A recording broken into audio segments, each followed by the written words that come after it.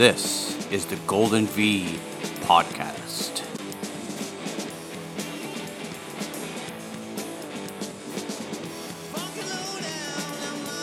The Golden V Podcast is a Vancouver, Canada-based podcast talking Vancouver sports. We talk about hockey, football, baseball, soccer, and other sports, including the Canucks, Lions, Vancouver Whitecaps, Canadians, and any other relevant sports news in the Vancouver, Canada area. This is Season 3, Episode 16 of the Golden V Podcast. On this episode, recorded last Friday, streamed live to our Facebook page, facebook.com/Golden V Podcast, I was joined by Scott Rintoul. Scott is the former host of TSN 1040 at Sportsnet 650, who last year released an awesome podcast called Unreal West Coast Express, a 9-part podcast series about the Vancouver Canucks line of Brendan Morrison, Marcus Naslund, and Todd Bertuzzi. Now, we chatted with Scott about the genesis of the podcast, why he came up with it, and he took us through some of the key moments of the podcast, which included Marcus, Brendan, and Todd all signing on and agreeing to do it. And we looked at some of the earlier parts of the podcast, particularly the first 3 episodes. Good afternoon. It is Friday, January 26, 2024. This is another edition of the Golden V Podcast, and I am here today with Scott Rintoul. Scott, how are you? I'm very well. Wayne Gretzky's birthday. Good day to do this. See, that's the thing about you, Scott. I always know that whenever I listen to you, you're going to throw out some nice bit of trivia or tidbit that'll keep me on my toes. I mean, that's why you're here today, is to talk about something that I was really fascinated by, your podcast, Unreal, the West Coast Express. Can you start talking a little bit about that? And what I'm really curious to start with is the genesis of why you came up with that idea. Like, why that podcast, why that particular team, why that particular line?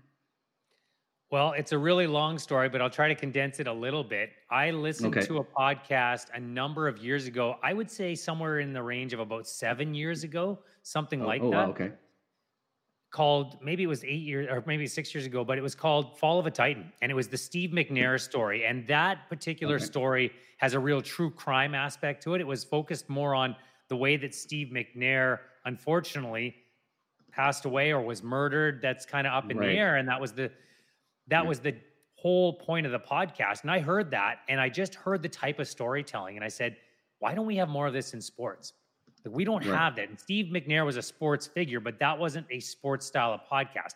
But I thought the way the story was told lent itself to telling a lot of in-depth sports stories that sometimes get glossed over. And so I wanted to do a long-form podcast. And for so many different reasons, that line of Marcus Naslund, Todd Bertuzzi, and Brendan Morrison, and that team has so much depth. And it's not a story that you can tell really quickly if you want to tell it well. And I originally thought it was going to be a 2, 3, maybe 4 episode podcast. But the more that I dug into it, Ben, the more that I realized you couldn't tell that story without going all the way back into the mid-90s to see where the team was at its almost pinnacle in 1994. I agree. How quickly that crashed in 4 years. And the whole organization was in upheaval, to show that those players and that particular team lifted Vancouver out of the depths of what felt like hockey hell for a lot of people in BC and to a place of prominence in the National Hockey League. And so that's why it ended up becoming such a long podcast. And it was 9 episodes, 10 with the bonus episode that we did with the 3 players on that line. And there were so many different characters on those teams, as you probably remember, Ben, that it was really easy to get contributing people to be a part of it. Well, that's what struck me was, now that I know the genesis, and I haven't listened to that show, so I'm going to have to, Scott. But, the thing is, I grew up in that era, right? I started watching the Canucks. I want to say, actually, I know the moment. It was the 88-89 season. Trevor Linden was a rookie. I've carried forward ever since. I've been through the whole 94 team. I went through the whole Mike Keenan era. I remember when Brian Burke joined the team. I remember when Mark Crawford joined the team. I know all about Iron Mike Keenan when he was here. And I remember the start of the West Coast Express, and you just captured every single piece of it so effectively. Well, thank you. I appreciate that. A lot of that, of course, had to do with the fact that those three players were willing to be involved. And to me, the Right. way that I wanted to tell the story, or at least aid and abet in telling the story, was Right. from their perspective. And so if I Right. didn't get buy-in from them, it Right. wasn't something that I was going to do. This wasn't something that I was going to narrate like an audio book, just write myself and Yeah. try to give a history lesson. I wanted to provide the perspective of the people involved and the people close to that line, who understood all the highs and the lows and some of the things that Right. happened behind the scenes. So that's the reason that it worked. And Marcus was the first to buy in. I had a pretty good feeling Brendan would be able to Right. do it and wanting to do it, because he's one of the most agreeable Right. people on the planet. And Seems to be. the one player who had some mystery around him, certainly after leaving Vancouver for obvious Of reasons, was course. Todd Bertuzzi. Yeah. And I Yeah. wasn't sure if Todd would want to do it. But very fortunately, on many levels, Todd's at a place in his life where he is willing to share a little more and open up. And I Right. think you hear that throughout the course of the podcast, because if you Right. listen to it in its entirety, and you listen to the way Todd speaks, he's always frank, and that's something he's always been, but Yeah. he's much more vulnerable than people would have ever thought he would be, given the persona he had in Vancouver at the time. I agree completely. I mean, I've only ever observed Todd as a fan, and reading stories. You guys talk to him maybe on 1040 or Sportsnet. I remember the whole Bertuzzi Moore incident. We can talk about that in a bit.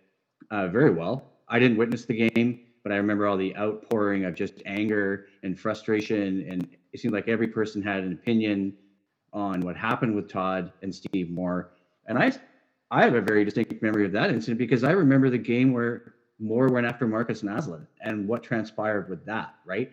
And I think there was a history there, and you elaborated it so well. And I'll just mention, I'm just trying to figure out which episode that was, if you can remember, because people might want to jump around. I mean, I went through the podcast step by step, right? But I don't remember which episode it was. Episode 7, I believe, is the one you're Episode talking 7 about. and 8. Okay. Yeah, I mean, because the podcast addresses so much. So let's talk a little bit about the earlier steps, because I listened to episodes 1 and 2 again today, and there's some really interesting stuff in there, right? There certainly is. And I didn't mistakenly mention that it's Wayne Gretzky's birthday without having a tie into Right. this. And Wayne Gretzky's in the first Yeah, well, of episode, and he course, appears of at course. other points of the podcast as well, which was obviously for me a huge get, and not somebody Right. that I thought would be a part of this, but was very, very pleasantly surprised to find out that he was willing to do it. But it goes back to those early days of where Right. the Canucks were. And I say early relative to the West Coast Express, but as you mentioned, tail end of 94, height of Trevor Linden. They almost win Yeah. the Stanley Cup. They've Yeah. got a brand new building coming. Looks like the future is so bright. They bring in Alexander McGillney. This is going to be this high-flying team with Bure, McGillney, Linden, McLean. You got all of these guys, and the team can't win. And obviously, right after that, they do okay with that group. They get some level of playoff success, but nothing like 94. But then they bring in Mark Messier, who's seen as the missing piece. And I want people to just, for a second, believe, if they don't already, that it was celebrated at the time. When they signed Mark Messier, I remember it really well. Yeah, no, I remember it well. people But please said, continue. listen, I know he's the guy that we despised in 94, but he's the greatest captain in sports, and he's a winner, and all this guy does is win cups, and he's going to help bring a cup to Vancouver. And if this is the deal we got to sign to get that done, I'm willing to do it. That's what most fans thought at the time. We all know from a team perspective, it did not go well. It crashed and burned from a team perspective. Trevor Linden was gone. Mike Keenan was running the team suddenly, and people just didn't know which way to go. Pat Quinn was gone. And then out of all of this, Marcus Naslund's acquired along the way. Keenan goes and trades Linden, ends up getting Bertuzzi in that deal. Then comes Brian Burke, as you mentioned a little earlier. He's the guy who gets Morrison. So you got 3 different general managers acquiring players drafted by 3 different organizations, and yet somehow they end up on this same line in second chance scenarios for each of them in their National Hockey League careers, and they become the best line in the National Hockey League. A story like that doesn't happen anywhere. And then you No, it combine the doesn't. personalities, and then you combine all the highs and lows that group experienced. And there is just so much depth to this story. There is. And what I remember the trade, Alexander McGillney went to New Jersey for Brendan Morrison and Dennis Peterson. Now, I don't know whatever happened to Dennis Peterson. I mean, maybe I don't remember if he was thrown in the deal. He stuck around for a bit, and then he was Right. a guy that was traded out in, I believe, 02, 03 to Right. Phoenix at the time. Right. So, yeah, no, it's interesting how all those guys get acquired. I mean, we can talk about the Marcus Naslund acquisition, which I remember well. I don't even have to look it up. It's Marcus Naslund for Alex Stoyanov. Quinn had a thing for acquiring these big hulking wingers like Sean Antosky or somebody else, right? Or Libor Pulasic is another guy that I remember, right? And it's like you traded Stoyanov to get Naslund, not realizing, oh yeah, you know what you gave up in Stoyanov, and now here we are with these guys that many years later. I mean, I remember that team after the West Coast Express started. Then you move forward to, you got the Sedins as second, third line players with a guy like Trent Klatt, and you watch the Sedins start to develop. But one of the things I wanted to ask you was, when you did the podcast, how easy was it to get the other participants? Like, did you use audio files, media files to do that? Or because I hear Brian Burke and I hear guys like Ian McIntyre, I hear Don Taylor, like you've got in this podcast, it's so in depth. You have literally anybody and everybody that you could think of. Yeah, there's very few people who said no or didn't get back to me. And I'll mention a couple who didn't. And again, I hold no judgment. Everybody's got things going on in their lives. I tried to get Mike Keenan. I wanted his perspective. I tried to get Mark Messier. I wanted his perspective. And I actually think if you listen to this podcast, if you're a Canucks fan, you might actually have a different view of Mark Messier after listening to it, but that's just my own opinion.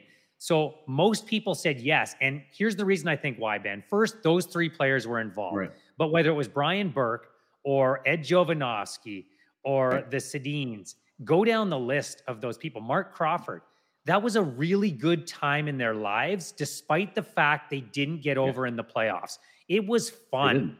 They were a big deal in Vancouver. They were a big deal around the National Hockey League, as I chronicle throughout the course of the podcast. It was really fun because that group, by and large, was in the same age range, Ben, and they grew up together. It wasn't just that they became better hockey players and a better hockey team together. They became lifelong friends together. And so that's a really nice era in people's lives that they were happy to look back on now that they've been removed from it for enough time. Yeah, and I think that's one of the things that struck me was when I was at that era for me, early 2000s, had finished university, I was working, I had money to spend on hockey tickets. I had a girlfriend who's now my wife, but I had disposable income, so I bought an 11-game ticket pack, right? And you can go to 11 games for 3 seasons, and then I remember with the strike season in 04, 05, it was like, well, I'm not going to renew if there's a strike, so I lost that ticket pack. But I watched those guys play, and I watched that era, and I saw it, right? And I saw what transpired. And again, with the podcast, what struck me was how in-depth it was, but also some of the stuff that you shared, like even all that Wayne Gretzky stuff, like I didn't know anything about that. Can you share a little more on that from the first couple episodes?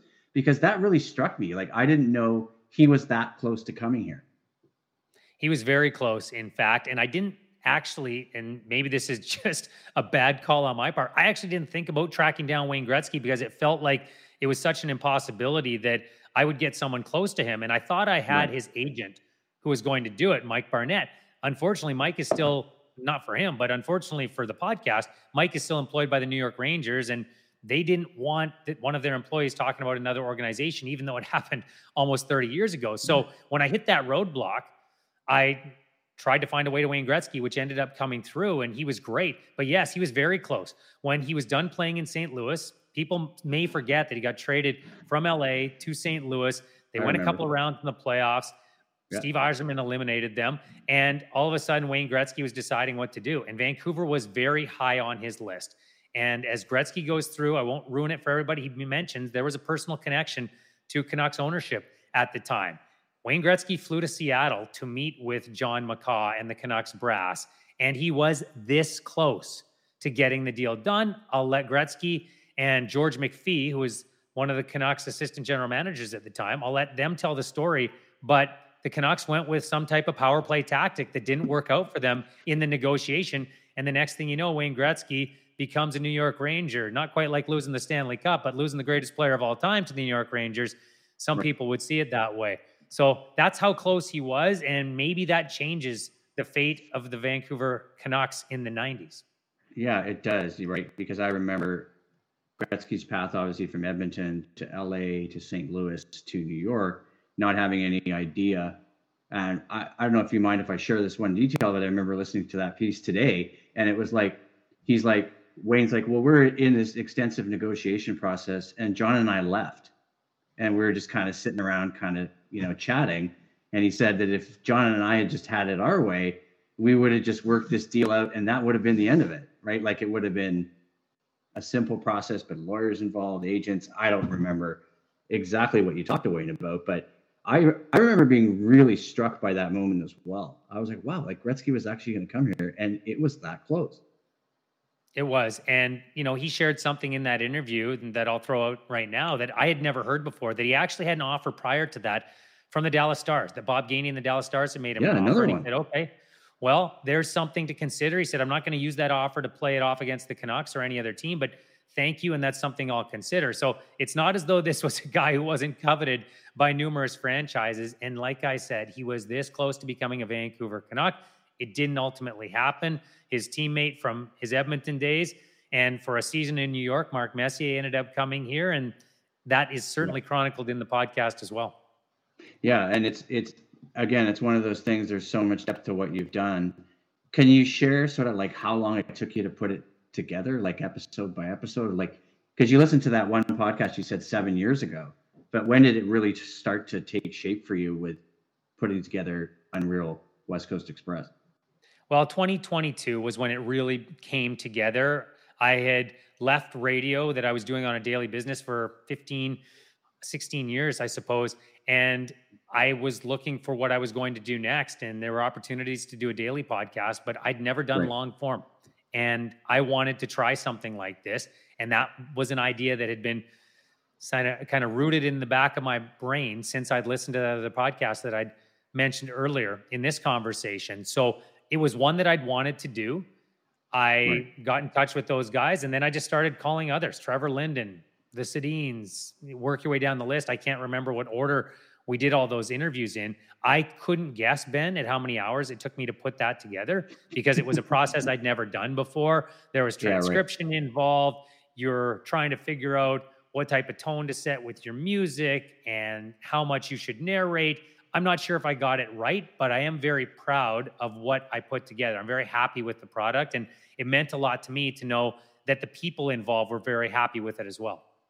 Yeah, and I think we can share a little bit because I did the research, obviously listened to the whole thing and was looking at it on Apple Podcasts, and you've got quite the breakdown here, Scott. I'll pull it up. I don't know if I can share it this way, but people can find it on Apple Podcasts, and I'll share it for them to listen to. But I was working through episode number 2, a New York Minute. So maybe you can give us a little bit on a New York Minute as well, because it's an interesting listen, right? Yeah, I called it a New York Minute because that's the year that Mark Messier arrives, and a few months later is followed by Mike Keenan after Pat Quinn is shockingly let go by the organization. So the two guys who were that New York centerpiece of the Rangers breaking their 54-year Cup drought in 1994 are suddenly the faces of the Vancouver Canucks. And then, wouldn't you know it, Trevor Linden is out a few months after that. And where is he traded to? Well, it's not the Rangers, but it is New York. And incoming from New York, Todd Bertuzzi, as the face of the team, starts to change right before Canucks fans' eyes. And yet they are really, and you hear people talk about this who are in the front office, they're really in a state of denial.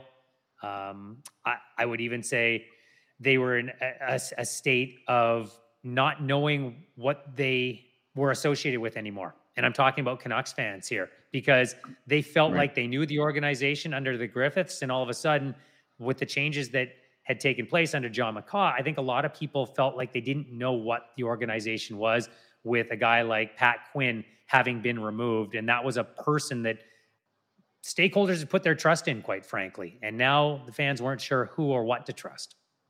Right. And I remember when Quinn was hired and the sort of controversy around that when they pulled him out of LA and the Griffiths ownership made that move. And then what Pat tried to do starting in 87, 88, moving forward, trying to build this franchise, right? And in a lot of ways, by the time it reached 1992, it was like one of the first true eras of Canucks hockey where I think people around the league really respected the team and they were a good team, like in the regular season. They didn't have the playoff success until 94.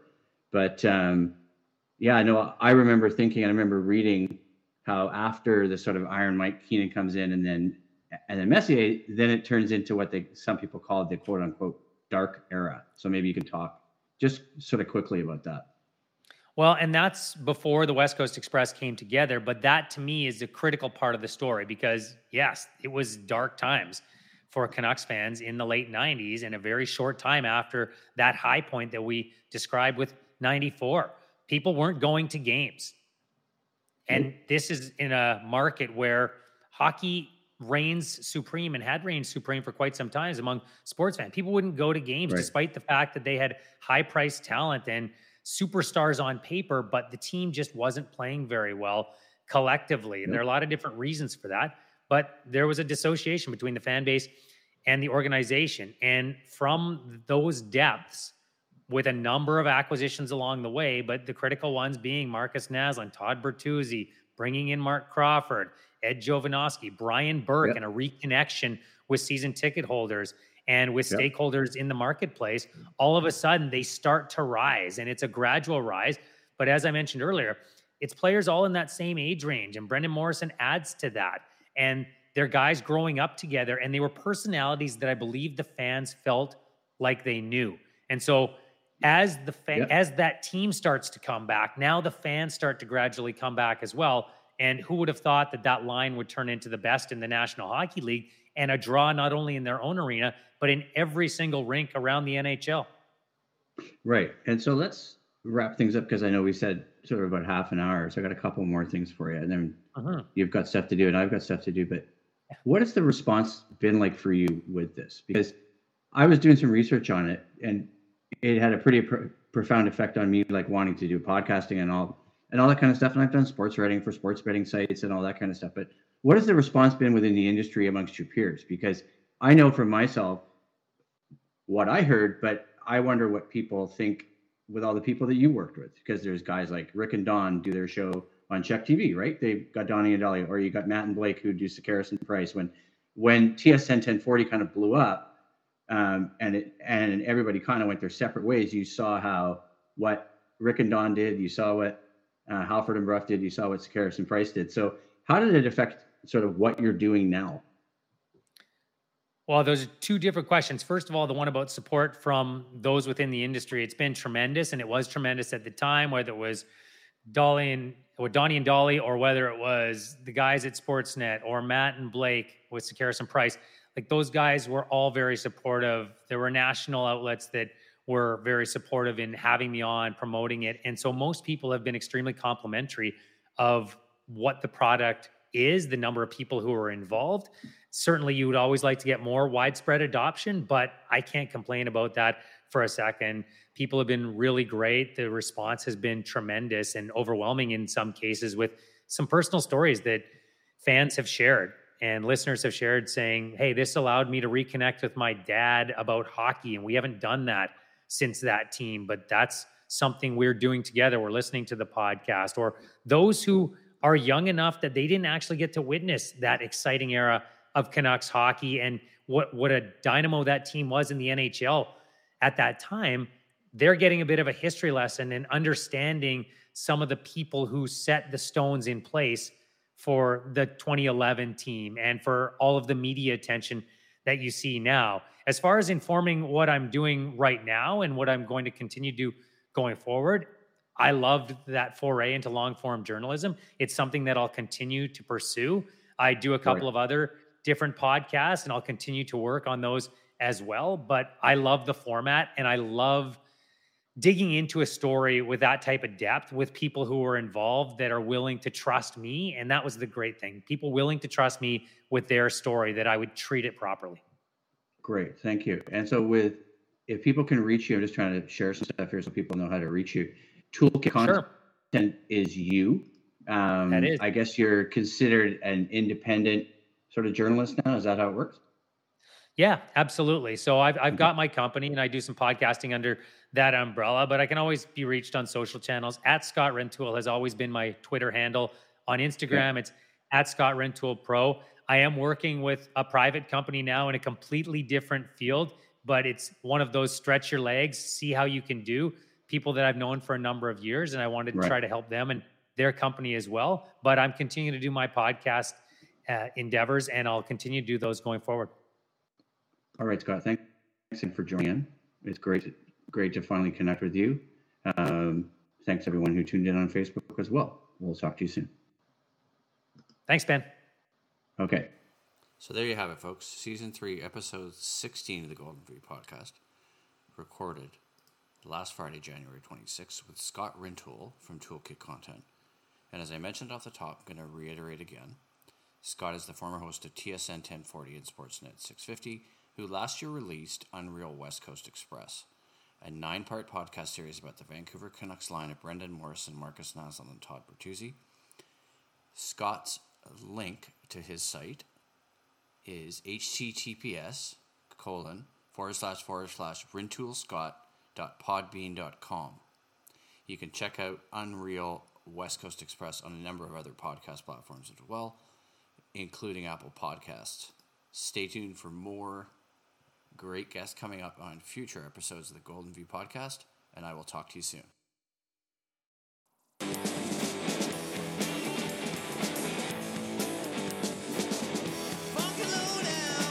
This is the Golden V podcast.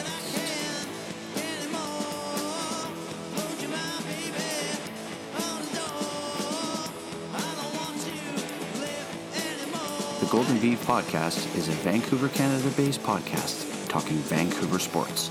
We talk about hockey, football, baseball, soccer, and other sports, including the Canucks, Lions, Vancouver Whitecaps, Canadians, and any other relevant sports news in the Vancouver, Canada area.